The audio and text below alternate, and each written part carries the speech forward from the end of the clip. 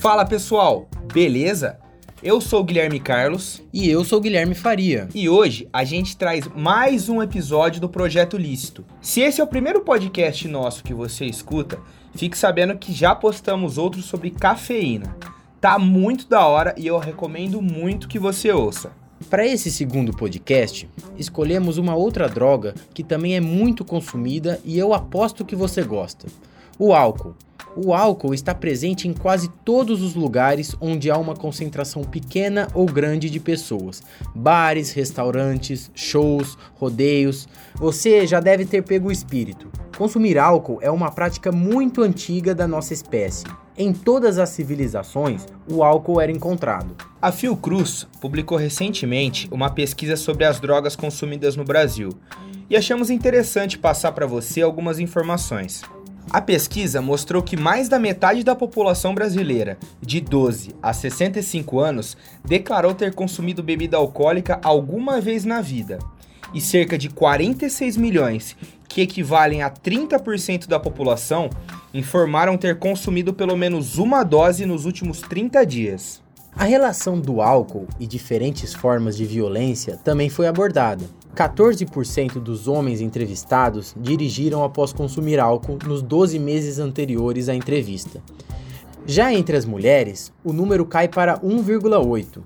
4,4 milhões de pessoas reportaram ter discutido com alguém sob efeito de álcool nos últimos 12 meses, sendo 2,9 milhões de homens e 1,5 milhões de mulheres. Nós convidamos o Dr. Antônio Fernandes para responder algumas perguntas que bolamos sobre o alcoolismo.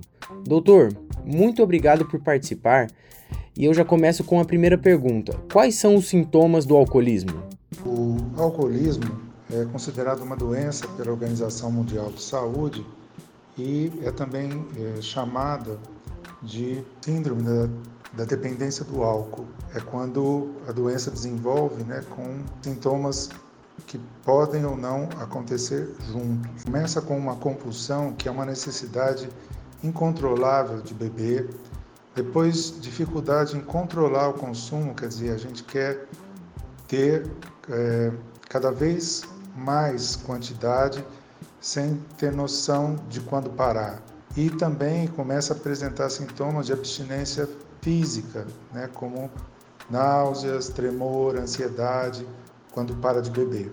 E também tem a questão da tolerância. A pessoa precisa de doses cada vez maiores de álcool para atingir o mesmo efeito que ele tinha com a dose inferior anterior.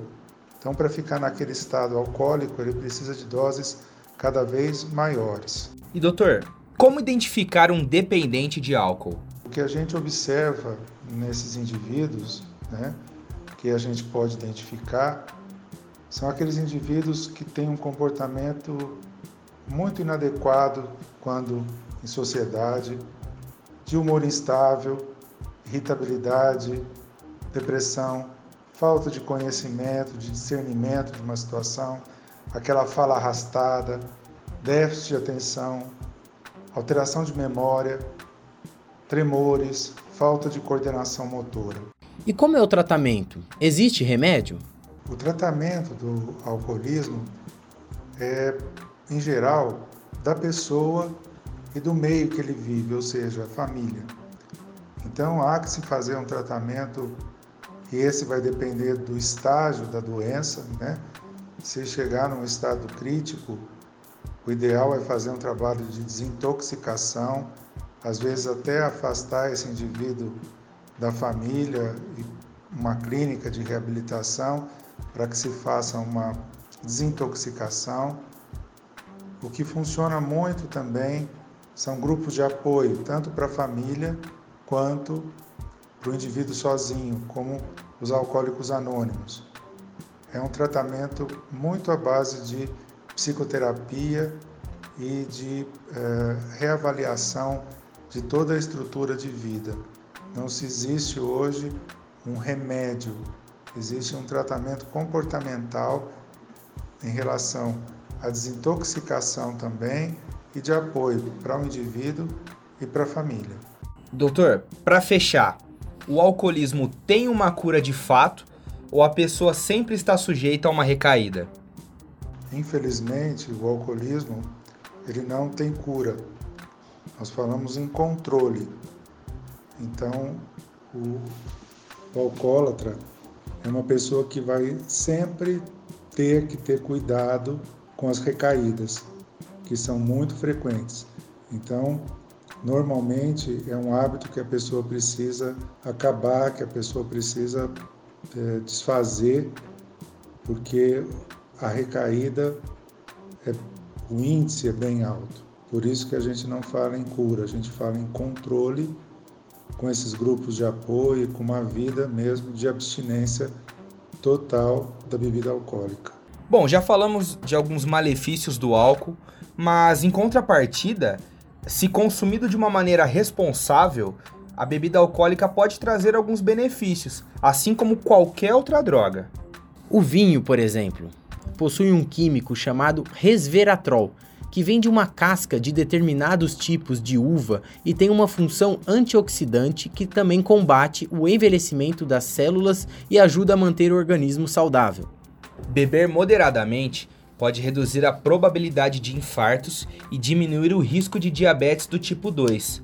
A presença do álcool na circulação interfere com os mecanismos de coagulação do sangue, aumentando o tempo de coagulação.